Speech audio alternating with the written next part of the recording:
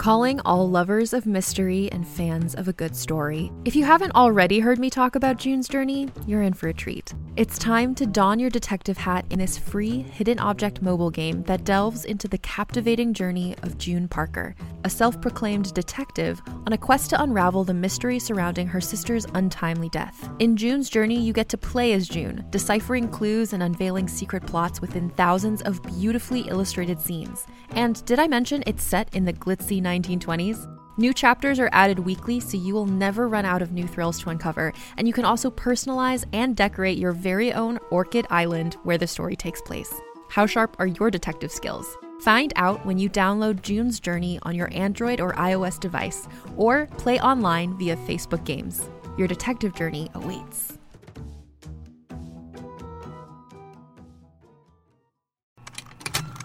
Contained herein are the heresies of Radolf Burntwine, erstwhile monk turned traveling medical investigator.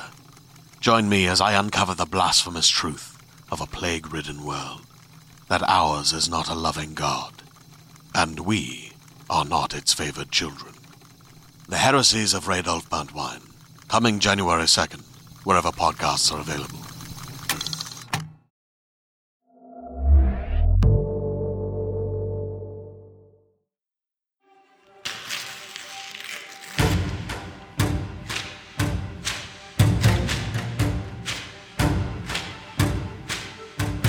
Realm presents Bookburners, Season 4, Episode 1.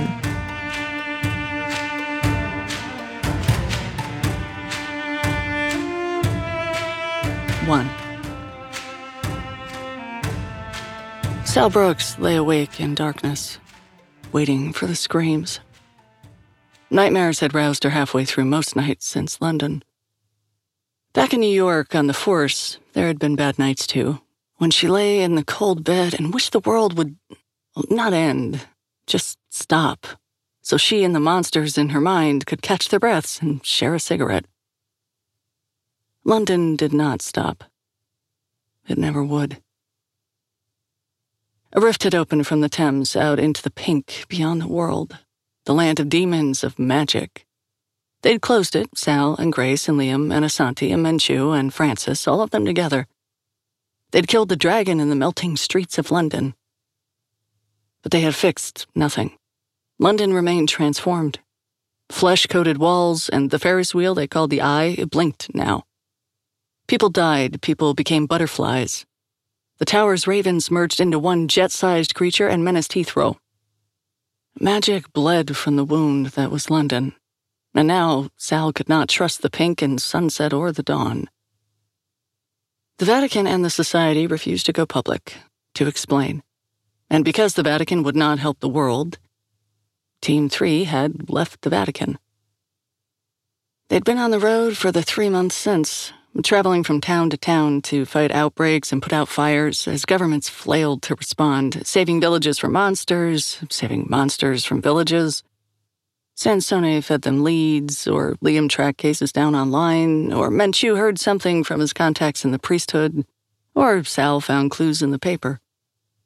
They'd shattered the Icemen of Minsk, saved Bond from clockwork vines, and stopped a guy in Belgium who dressed up like a werewolf.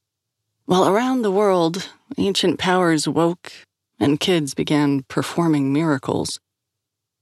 They were bailing out a boat with a broken hull, but none of them had any better ideas. So, Sal lay awake, alone and cold under 3 banks of covers in a Polish boarding house, and tried to build her courage to sleep. Scratchy wool blankets would be here in the morning, and the brown-striped wallpaper, the whole close, cold room, and the deep slopes of Green Valley Wall outside. They would not melt. Nothing would change into anything else, except in the usual slow way that the whole world turned to dust and mud. She made herself watch the sky out the small window, cloud-choked and chill. The black offered no comfort, and that was a comfort all its own. She was not ready for the scream. It wasn't hers, was the thing. Something moved out there in the night, big and heavy and rushing toward her. It crashed into the window pane. Claws scraped, a hooked beak wrapped, big, dark eyes stared through the glass. The scream came again, a croak, a cracked cry. She forced herself from bed, her breath pale mist, checked the silver cross around her neck, not tarnished yet, and grabbed the knife from under her pillow. The window screeched as she thrust it open, and the raven tumbled through and fell to the carpet. Pink threads wrapped its wings and tightened across its chest, drawing black oil instead of blood. Its wings drummed against the floor, and she jumped when they brushed her bare ankle. The bird's eye blinked and rolled in pain. In one talon, the raven held a rumpled, pierced letter with Team 3 written in a spiderweb hand. "This is bullshit," insisted the part of her brain that still thought of herself on some level as Sal Brooks of the NYPD. This was way beyond procedure. Ravens fucking with your window at night, much less ravens being attacked by glowing pink threads, had nothing to do with police work. This was not on the detective's exam. She needed a specialist. That part of her lived in a world where her brother had never come to her apartment bearing a stolen magic book. A world where she'd never joined the society. A world where London had never happened. But time passed. People grew like trees around their scars. Sal Brooks was a specialist now.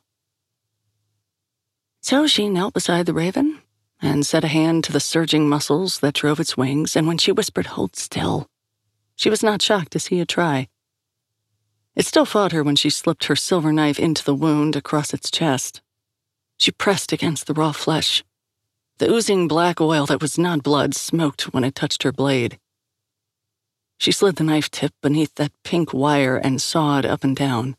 The raven's beak snapped. Its talon caught her wrist. When the thread gave, it whipped loose like a snapped violin string, and she pulled her head back just in time. The broken end cut a stripe into her cheek instead of her eye, and the blood from that felt hot and thick and almost like tears. The thread coiled, hissing, on the carpet. It blackened and shriveled and tightened and crumbled to ash. The raven let her go, and she let the raven go too. In a graceless flurry of feathers and oil, it found its feet, dripping still, and spread its wings, and bobbed its head in what Sal hated knowing was a bow. It released the letter and nudged it forward with its beak. She held the raven's gaze as she picked up the envelope. Ravens weren't owls. You could not stare eye to eye with one of them. They watched you crossways. She held out her bleeding arm, and it hopped on, talons not tight enough to pierce this time. Beyond the window, the black sky spread. She bore the raven there and offered it the night, and it accepted. She read the letter by the dim light in the cold. It might have been written in ink. She suspected it was not. When she turned, the room was full. Arturo Manchu stood in the center, face grave. Liam, beside him, held a crowbar that a contact of Manchu's in Switzerland had flashed with silver. He looked angry and confused, as ever. And beside them both, Grace. She bore no weapon. She did not need one. But Sal could not look at Grace right now. She made Sal feel too human. The paper fluttered in a night wind that cut her as deep and sure as the thread. She didn't feel the cold or the pain, not really. She was learning tricks to not feel. She hadn't thought about Perry in almost a month. That was a lie. "It's from the Maîtresse," she said. "She has a plan. She's holding a council of war. She wants us to come." A pink glow worked through the northern clouds. It might have been the northern lights, though they were too far south for that. Or it might have been a reflection of the dawn. It was neither. Pink lines threaded through the early morning clouds when they met Father Novak outside his church. He was a big man and wrung his hands and looked toward corners as if unused to fear. Manchu led, Sal by his side, and she watched how the priests embraced. Father Novak's hands stayed clenched the whole time. The parish church was small for Poland, meaning big, but empty save for statues and a few flickering devotional candles. Stained glass shaped the gray light into a vision from another world, a world with colors. Soot darkened the paintings on the walls and ceiling. "Father Manchu," Father Novak said, "I've never seen anything like this. Everyone's heard about London, but Vilechka is a small town where there are no tourists. This sort of thing can happen anywhere." Father Manchu sounded tired. Maybe that was just Sal. She caught Grace looking at her and turned toward the priest. Sal's arm hurt under the bandage where the raven's talons had cut in. The wound on her cheek was so clean and straight it did not hurt at all, as long as she did not smile. "It always has. You only know about London because people were watching there." Novak watched the cross on the altar and did not answer. "It is worse now than it used to be," Manchu allowed. Liam paced around the church. Where he found metal, he touched it, scraped his fingernail along it, then shook his head and moved on. Novak continued. "I called the number I was given when I came to this parish, the number I was told never to call. The sister on the other end of the phone, she said there would be a large team with the equipment and the experience in these matters. We have experience," Manchu said, "but there are not so many of you." Manchu opened his mouth as if to disagree. Then he looked around. Sal saw him count the 4 of them and the ones who were missing. She saw him hesitate. Sal stepped forward. "Father Novak, after you made that phone call, the woman on the other end made one of her own, to us. The Vatican has sent a large team.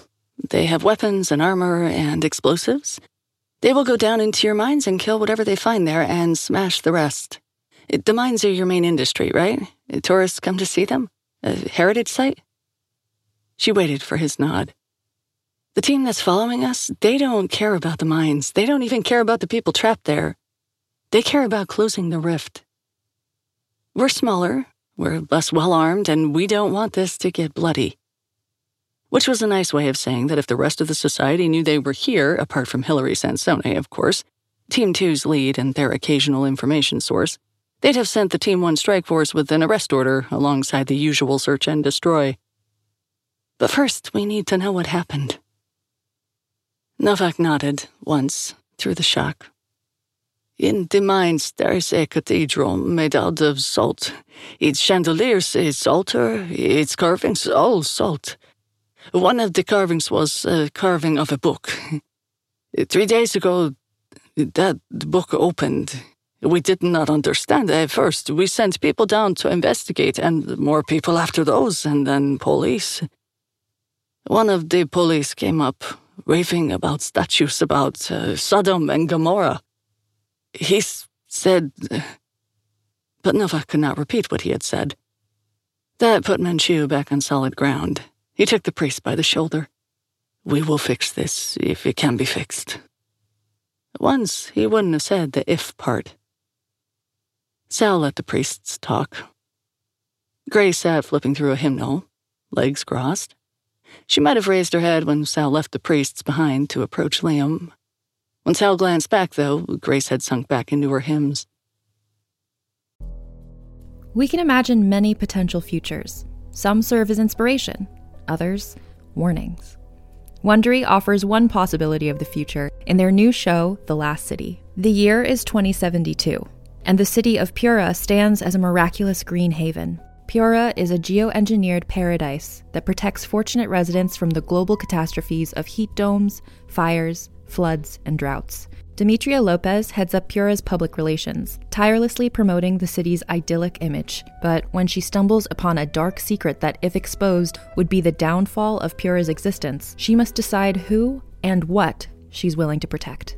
From Wondery, the makers of Academy and Dr. Death, The Last City stars actors Ray Seahorn, Jeannie Tirado, and Maury Sterling. Follow The Last City on the Wondery app or wherever you get your podcasts. You can binge all episodes of The Last City early and ad-free right now by joining Wondery Plus.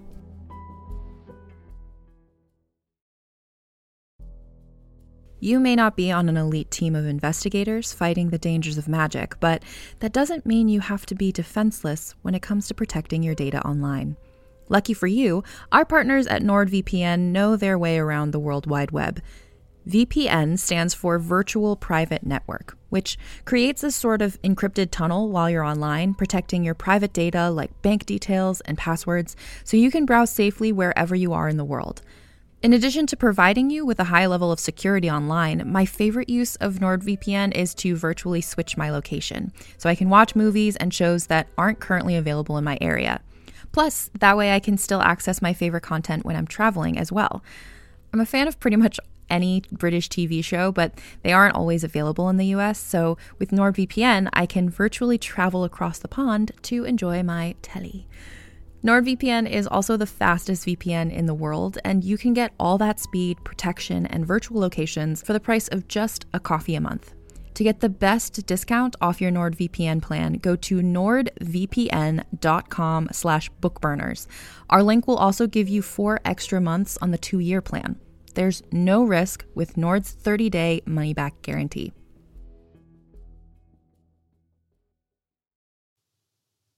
Nobody's yet mentioned the Maîtresse. Liam had worked his way around the church to the altar, where he knelt, crossed himself, then stood and touched a candlestick. Or what we plan to do about her invitation. If she's invited us to her grand old magic party, we should at least RSVP. We'll decide after we get through this, Sal said. If we get through this. She half smiled. She had thrown that pitch, expecting him to swing. I know we're not technically working with the church anymore, she said as he took the burning candle from the candlestick and hefted the stick two-handed. But church robbing doesn't seem your style. Hardly church robbing, Liam said. We are God's own servants. We need silver, and look at that, God provides. Manchu stepped back from the other priest and raised his voice. Let's go. Grace snapped the hymnal shut and rose without delay. Liam slung the candlestick over his shoulder like a baseball bat. Sal cast a glance back as they approached the door. Father Novak wrung his hands over his belly. A small man in a large shadowed room in a large shadowed world he once thought he understood. As he pushed the door open, he said, Take me with you. Manchu paused. Sal wished he hadn't. You've never seen anything like what's down there, Father. But I will, sooner or later, even if I stay up here. Manchu did not deny it. It's my parish, Father Novak said, and that settled it. It's your funeral, Liam muttered as the doors closed behind them. Novak led them down a winding stair into the mines. The corridor's echoes cast their footsteps back to them, and the rough stone listened with the same indifference it had shown the footsteps of centuries, and the screams of the dying and afraid. The mines were our wealth, Father Novak explained. When salt was rare, kings fought and died for this place. The miners lived in the depths, chipping salt from the rock, and in time they grew to know it, to love it, and they carved it. Salt figures in the walls first, then whole statues, and after that they hollowed out great halls, not just bedrooms or nooks to cram with tools, but meeting chambers and dormitories and even a chapel with walls and chandeliers and an altar, all of salt. It is more beautiful for what it is not than for what it is. They use no gems, no gold, only something we now hold so lightly we reach for it at tables without looking to see it if it's there.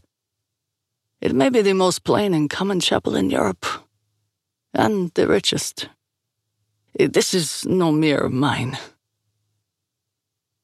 It's a tomb, is what Sal felt sure Liam would have said if she hadn't elbowed him in the ribs when he opened his mouth. Instead, he rubbed his side and said, Ow!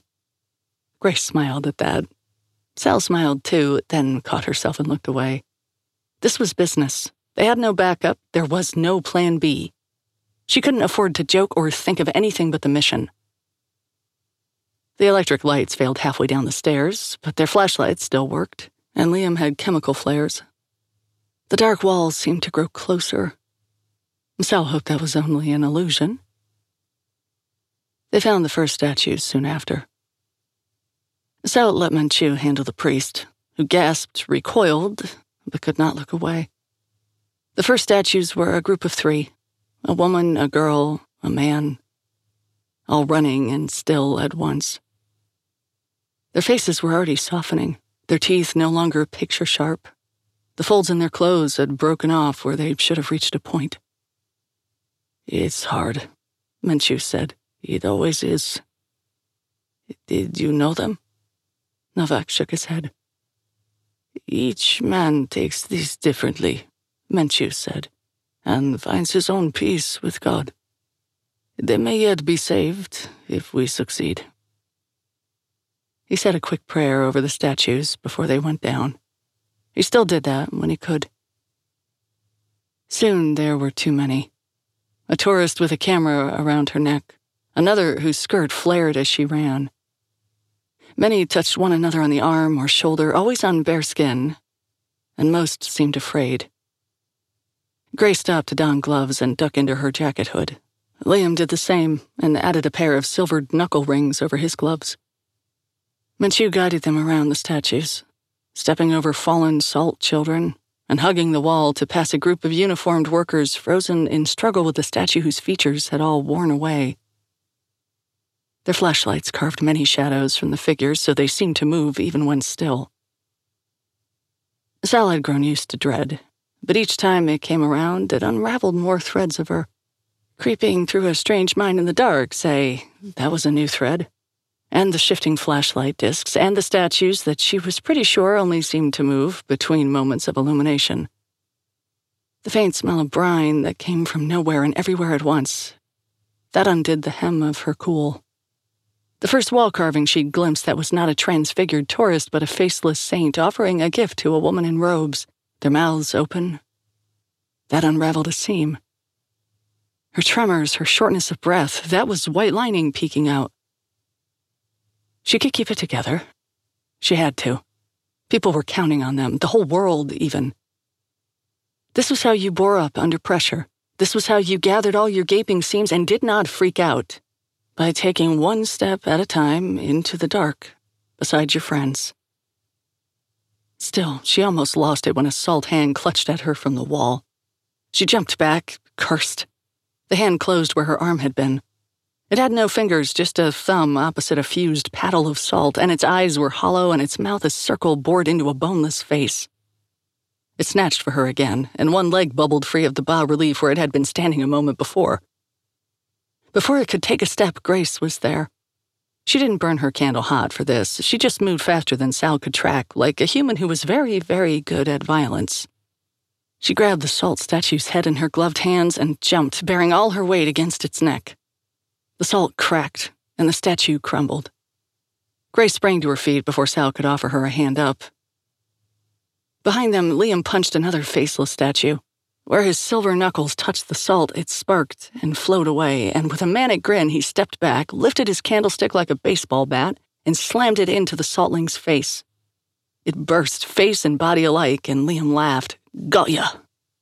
"Don't get cocky," Grace said. "I see no shame in celebrating my accomplishments," he said as behind him another saltling emerged from the wall, hands clawed, reaching out, but Grace burned hard and shattered it before it could catch him. "There's no shame, so long as you don't get sloppy." She brushed salt dust off her gloves. "Nothing I couldn't handle." "Keep it together," Sal said. Father Novak had drawn back against the tunnel wall, and while it shouldn't have been possible for a man that pale to blanch, over the last 3 years, Sal's sense of the possible had extended a great deal. One of Novak's hands clutched the cross beneath his black shirt, and his mouth was so tightly drawn that teeth showed where his lips refused to touch. He was falling apart. Sal sympathized. There was a sort of cruel joke to this, which had only grown crueler since London. People had notions, some right, some wrong, about what sort of evils they might be called to bear. Occupation, war, insult and assault, sickness, betrayal, death, of course, and pain, too. They made their peace with them or stored up joys and certainties against the event. But who expected salt monsters to come out of the wall? You couldn't tell who would break and who wouldn't when they met magic. Brave soldiers snapped when they saw their first demon, not because they weren't brave, but because the bravery they'd built wasn't flexible enough to wrap around the notion of a demon. They cracked, like Father Novak was cracking now. Sal was still deciding what to do about that when Menchu said, "Father Novak, how far to the chapel?" And that question sealed him up. He was, when he turned back to Menchu, no longer a man fighting monsters, but a priest guiding a visitor through a hometown marvel. For now, at least. "Up here," he said. "Follow me." The salt chapel blushed pink with unnatural light, but the statues that filled it did not move. Their feet had melded with the salt floor, which was carved with grooves like marble tile. The salt crystal altar glittered in the nave, and salt chandeliers sparkled when Sal's flashlight swept across them. But when that circle of light had gone, they still glowed, dim and warm as coals, reflecting pink light. The statues that had been people did not face the nave or the altar or the crucifix. The pink light flowed from a carving on the wall, a St. Jerome, Sal thought, though she wasn't sure. Menchu had despaired of her ever learning the iconography, but you couldn't spend years in Rome without picking up some. Sebastian was the one who looked like a bondage pin-up pincushion, and Jerome had the book and the lion. This carving had a long beard and something like a cat at its feet, and anyway, it held a book. She doubted the initial carver meant the book to be open, or glowing. "What now?" Father Novak asked. "Now," Menchu said, "we close it, and if we are fortunate, we fix all this." "Are you often fortunate?" Sal started forward. She didn't need to hear the rest. Grace and Liam were close behind her, and Menchu after them with Novak. They had no reason to keep back. Magic did not have a minimum safe distance. As Sal neared the book, the light began to thrum. This close, it smelled fresh and sharp, like new crushed ladybugs. She lifted the cross from around her neck, and it trembled as she reached for the book. The silver sizzled and began to tarnish when it touched the salt cover, and the tarnish spread fast down the cross toward her fingers. The cover weighed 50 pounds going on 1,000, but with a groan, she swung it closed. It landed with a thud, and the thrumming stopped, and the smell faded, and the light died, and they were in the dark with their flashlights again. She was halfway through her out-breath, not quite ready for relief, when the pink light returned. If she had been newer to all this, she might have thought at first that the faint cracks on the closed cover, blushing and throbbing, were just after images burned into her retinas. If she thought that way, she would have been long dead by now. Asante had told her back on Rhodes, wasn't it? That with magic, you had to trust your senses. Your judgment was not trained to this world. It judged wrong. Your gut understood. "It's breaking." She scrambled back, half falling, until Grace caught her, turning away. The book exploded. Salt shards and powder struck Sal in the back with enough force to topple her, but not enough to topple Grace. Light flooded from the hole in the wall where the book cover had been. Brilliant rainbow light that thickened the air and soaked into the statues, which creaked and shambled and bubbled, their features melting to indifferent mannequin sameness as their bodies began to move. When they lifted their feet from the tile, they stretched and cracked and dripped salt. They moved like waking lions, slow at first, but there would be speed soon. Pink light quickened in their mouths and in the tips of their stretching paddle hands. Grace held Sal up. That was nice, but they didn't have time for nice. She recovered her footing. "That wasn't supposed to happen," Father Novak said as they backed through waking saltlings toward the entrance. "They're supposed to be okay now. You said—" Menchu looked too tired to answer, so Sal said, "That's how it used to work. But there's more magic everywhere now. Sometimes the books can't push it all back into where it comes from, the outside." "What happens now?" She weighed her silver knife in her hand and wished she had a gun. Not because it would have helped, even silver bullets worked less well than she liked, but because she knew guns. They were a comfortable substitute for control. "We run." No disrespect or mutiny intended," Liam said, "but you may want to look behind you before you hang your hopes on the run option." More saltlings bubbled out of the entrance tunnel. Some were child-sized, which hurt worse. "Circle up, weapons out." Liam and Grace didn't have to be told, and Menchu knew to mind the civilian, but saying the words helped. If nothing else, it made all this feel planned. Panic was the enemy. Saltlings reached out. Liam jabbed with the candlestick and they drew back, concerned but unafraid. One of them, a bulk that must have been a man, jumped forward and Liam clubbed it down and it shattered. But tarnish was spreading across the candlestick's silver and the saltlings drew closer still. "I can make a path," Grace said, "if you all follow me. There are too many of them. They won't touch me. I'll be careful and I'll move fast." She could. That was the problem. She could burn the candle of her life to move faster than any human could. How much would it cost her to get them through the mine, back to the surface? Months? A year? More? How many could she spare? But if Grace didn't move fast enough to be sure to stay safe, the salt might kill her. Sal could not bear that either. She didn't want to give the order. She glanced at Menchu and saw him also pause. Of course. And the saltlings closed in. Sal opened her mouth, unsure what she was about to say, and she never found out. A saltling jumped for her and another for Liam and 2 for Grace. They did not land. Great ropes of stone tore from the church floor and smashed them, scattering other saltlings left and right. Crushed salt bubbled and flowed molten back together. A blue light neared up the tunnel, pulsing in heartbeat time, and the saltlings fell back from it as if burned. Sal held her breath, not hoping, because there had been little percentage in hope in the last few months. The saltlings around the exit shrank back. One tried to stand against the light, but the blue glow pressed around it like a fist, and when the saltling shattered, it did not reform. And there, in the tunnel mouth in a paneled dress, dreads woven high atop her head, stood Archivist Asanti, radiant. Figuratively radiant, at least. The fossil heart she held was the thing actually glowing blue. "Follow me, friends," she said. "Let's not stand on ceremony. I can't keep this up forever."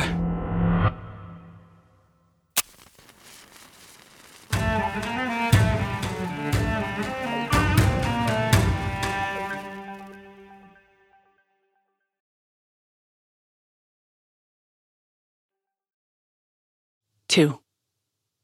Menchu chased Asanti up the stairs, following the blue light cast by her heart.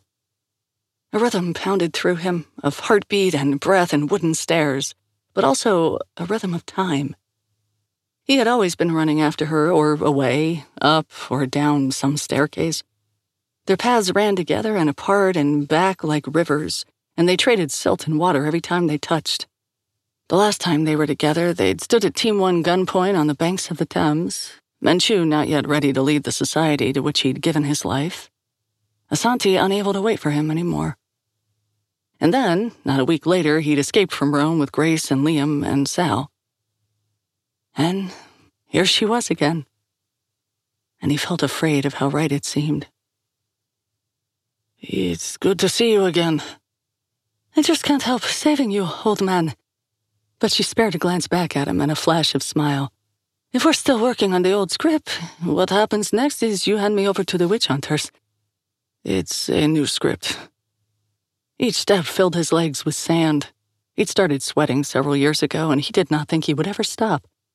Even his mustache felt heavy. The old one lost its appeal." Asanti laughed once she could spare the breath. She wasn't used to field work, to the running or the banter. They really should save it for the kids. But then the kids had all grown serious in recent months, especially Sal, and they were too split for banter, Sal and Liam holding rear guard while Grace ran ahead in case any saltlings resisted the heart's light. "How did you know where to find us? Did Sansoni tell you?" "Sansoni?" Asanti hesitated on the stair before she remembered what they were running from. "I thought you had left the fold, Arturo." "The fold, yes, but I don't know if you ever leave the web." "Sansoni had nothing to do with it," she said. "I received an invitation, addressed to all of us, as a group, and it included an address where you might be found. The maitresse likes her jokes." "Here I thought you came back because you liked us." He stumbled. There were no stairs underfoot anymore, no next step up, nor any walls closing in. The glorious, full gray-pink, cloud-swollen sky stretched overhead and a green lawn all around, and across the lawn the white walls of the Salt Mine Museum, and past that trees, and past those trees the whole rest of the world, which carried on as if nothing anywhere was rotting or dead, as if the world still stood as firm and steady as it would have seemed in the childhood of someone whose childhood was not spent in Guatemala in the wars. He stumbled, but Asante steadied him. "I do like you, old man, but I have the damnedest time catching you." Frances hovered nearby at a salt circle's center, her eyes red from lid to lid, her tentacles waving and curling in the blush of magic, her wheelchair abandoned for the moment, chanting. The heart's blue light pulsed in time with the words she spoke. Grace sat opposite the tunnel mouth, watching, keeping count. For Asante, for Arturo, for, yes, that was Liam emerging from the mine, sweat slick and panting, his silver knuckles tarnished. And her eyes tightened at the corners. "Where's Sal?" It wasn't fair, Sal thought as she swung the candlestick and shattered another saltling, to blame Father Novak much. Some of these statues were his parishioners, his people, and he belonged to them as much as Sal to Team 3 and to her brother. If Sal had heard Perry cry her name from the darkness below, or Grace, what would she have done? Rhetorical question, she didn't need to ask, she had done it. Admittedly, in those situations, she had more of a plan than the priest who, when he heard a woman's voice cry his name and call for help, just stopped. And when the cry came again, barreled down the stairs past them, slamming Liam against the wall when he tried to block his way. Liam recovered fast, but the father was already down there in the dark. Liam growled, and whatever conclusion he reached about how much a priest stood in care of his own life, about what duty he, Liam, had to stop a man whose path led to death from following that path, whatever conclusion, Sal reached the other one. Because when their eyes met, he started to go up, and she to go down. He caught her wrist. Before she could pull away, he offered her the candlestick. "Come back." She took it. "I'll try." Down was always easier than up. The air thinned as the last of Asante's blue faded. Sal took the steps 3 at a time, and after 2 flights, she saw Father Novak's rounded back. "Father!" But he ignored her and lumbered down to the landing where they'd seen the last statues and stopped. Sal caught up with him in time to see what he had seen, her impression its own kind of carving. A hand reached toward the priest out of shadow, a hand with skin on it. And that hand led to an arm, and that to a shoulder and a human face, an older woman's face, mouth open, pleading. "Evka!" the priest called. "Evka, hold on!" "That's not her!" Sal shouted, but he had not seen the half of the woman still in shadow, or if he saw, he did not care. He took her hand anyway. The salt rushed through him, curling and transforming, filling him from the outside in so his scream died in a grinding hiss. Sal staggered back up the stairs, her body aching with the need to be away, as Father Novak's head revolved on its shoulders without care for the usual limits of muscle and bone, and saw her, and his backward legs shambled toward her. She turned, she remembered to turn, to run, but more saltlings bubbled out of the wall. She hit one with the candlestick and it shattered, hit the one behind it and that one shattered too, but tarnish was spreading through the silver, almost at her hands. And Asante's light was gone and there were so many stairs between her and the sky, and all along those stairs the blackness moved with salt. She tried to run over the broken saltlings' bodies, but when she threw herself forward, she stopped short and sharp with a breathtaking pain in her skull and neck. Her hood had fallen off, and her ponytail slipped free, and the thing that had been Father Novak held it as with each second it grew heavier and heavier with salt, the weight of transformation creeping inward toward her scalp. Maybe this was how dying felt, as the animal at the core of you stretched its last heartbeats. She had a knife. Didn't she have a knife? If she could cut the ponytail off, maybe she'd survive. Where was the knife? Had she dropped it? It should be in her pocket. No, not that pocket, the other one, and her hair was heavy as stone. A gust of wind blew her against the wall, and she felt a sharp snap like a bone breaking, but outside her body, and heard a crash of salt. And Grace's eyes were large and black and beautiful in the dark, and Sal was alive and free. "We don't have time," Grace said. "I'll carry you." It wasn't a question, and Sal had just begun to nod when breath left her lungs as the wind was all around. 3. When they reached relative safety up a nearby hillside under the cover of trees, Menchu let them stop and turn and watch the choppers close in, flanked by knights. The Team 1 soldiers' armor did not glitter as their wings bore them through the dull skies, 2 flanking each helicopter in case of magical assault. Tavani Shah was always a practical commander. "They're not hiding anymore," he said, and realized even before Asanti answered that he was not surprised. That was how much the state of play had changed since London. "They have nothing to hide, certainly not now. And you know Shaw? She adapts."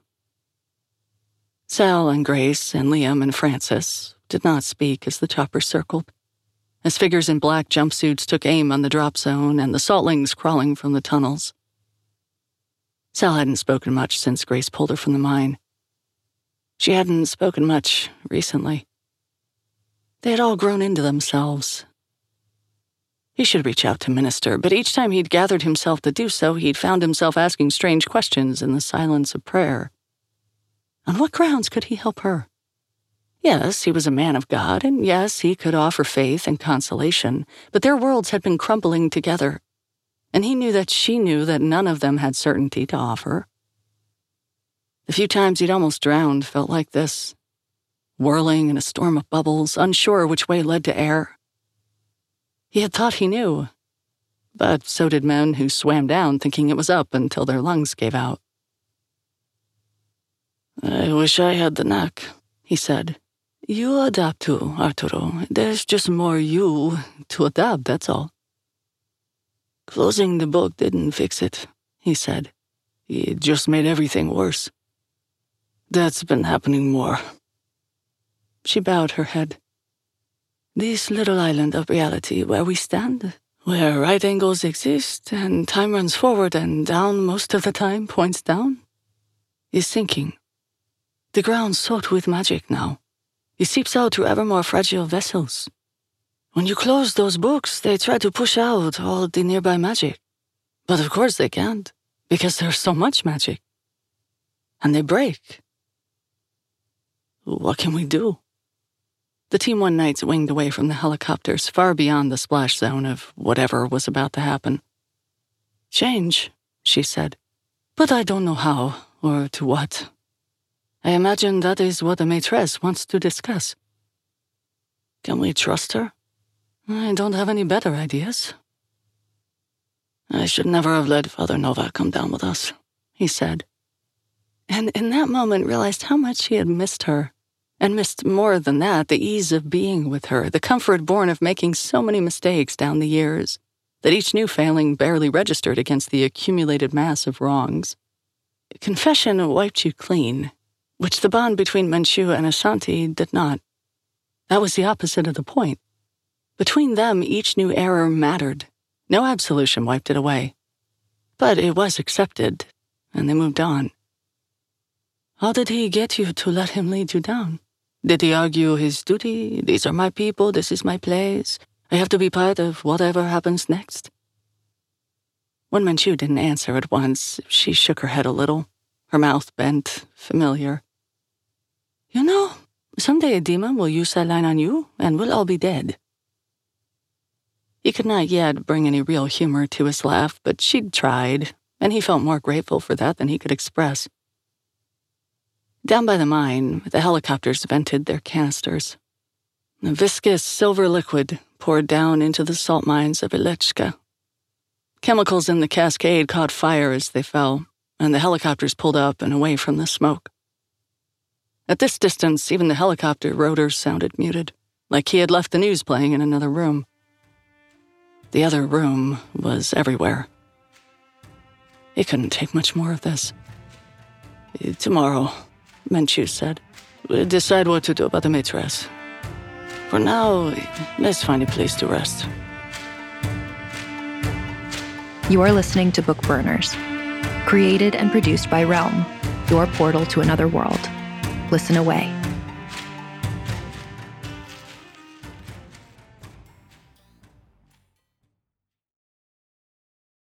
Hey there, it's Rachel Ballinger, and I am extremely excited to invite you to Rachel Uncensored. It's my podcast where I sit down and get real with my friends and celebrity guests, where we talk about all sorts of topics. And sometimes we might be under the influence when we do so. We cover things from personal stories to hot-button issues. And it's the only place on the internet you can find an uncensored version of me. It's a side of me that you might not have seen before because it's not the most family or brand friendly. But don't worry, I'm still sort of slightly a decent human being. If you're intrigued, then make sure you check it out. New episodes drop every Wednesday. You can find it on Apple Podcasts, Spotify, or wherever you listen to podcasts. Trust me, you won't want to miss out on the fun and candid conversations we have here on Rachel Uncensored.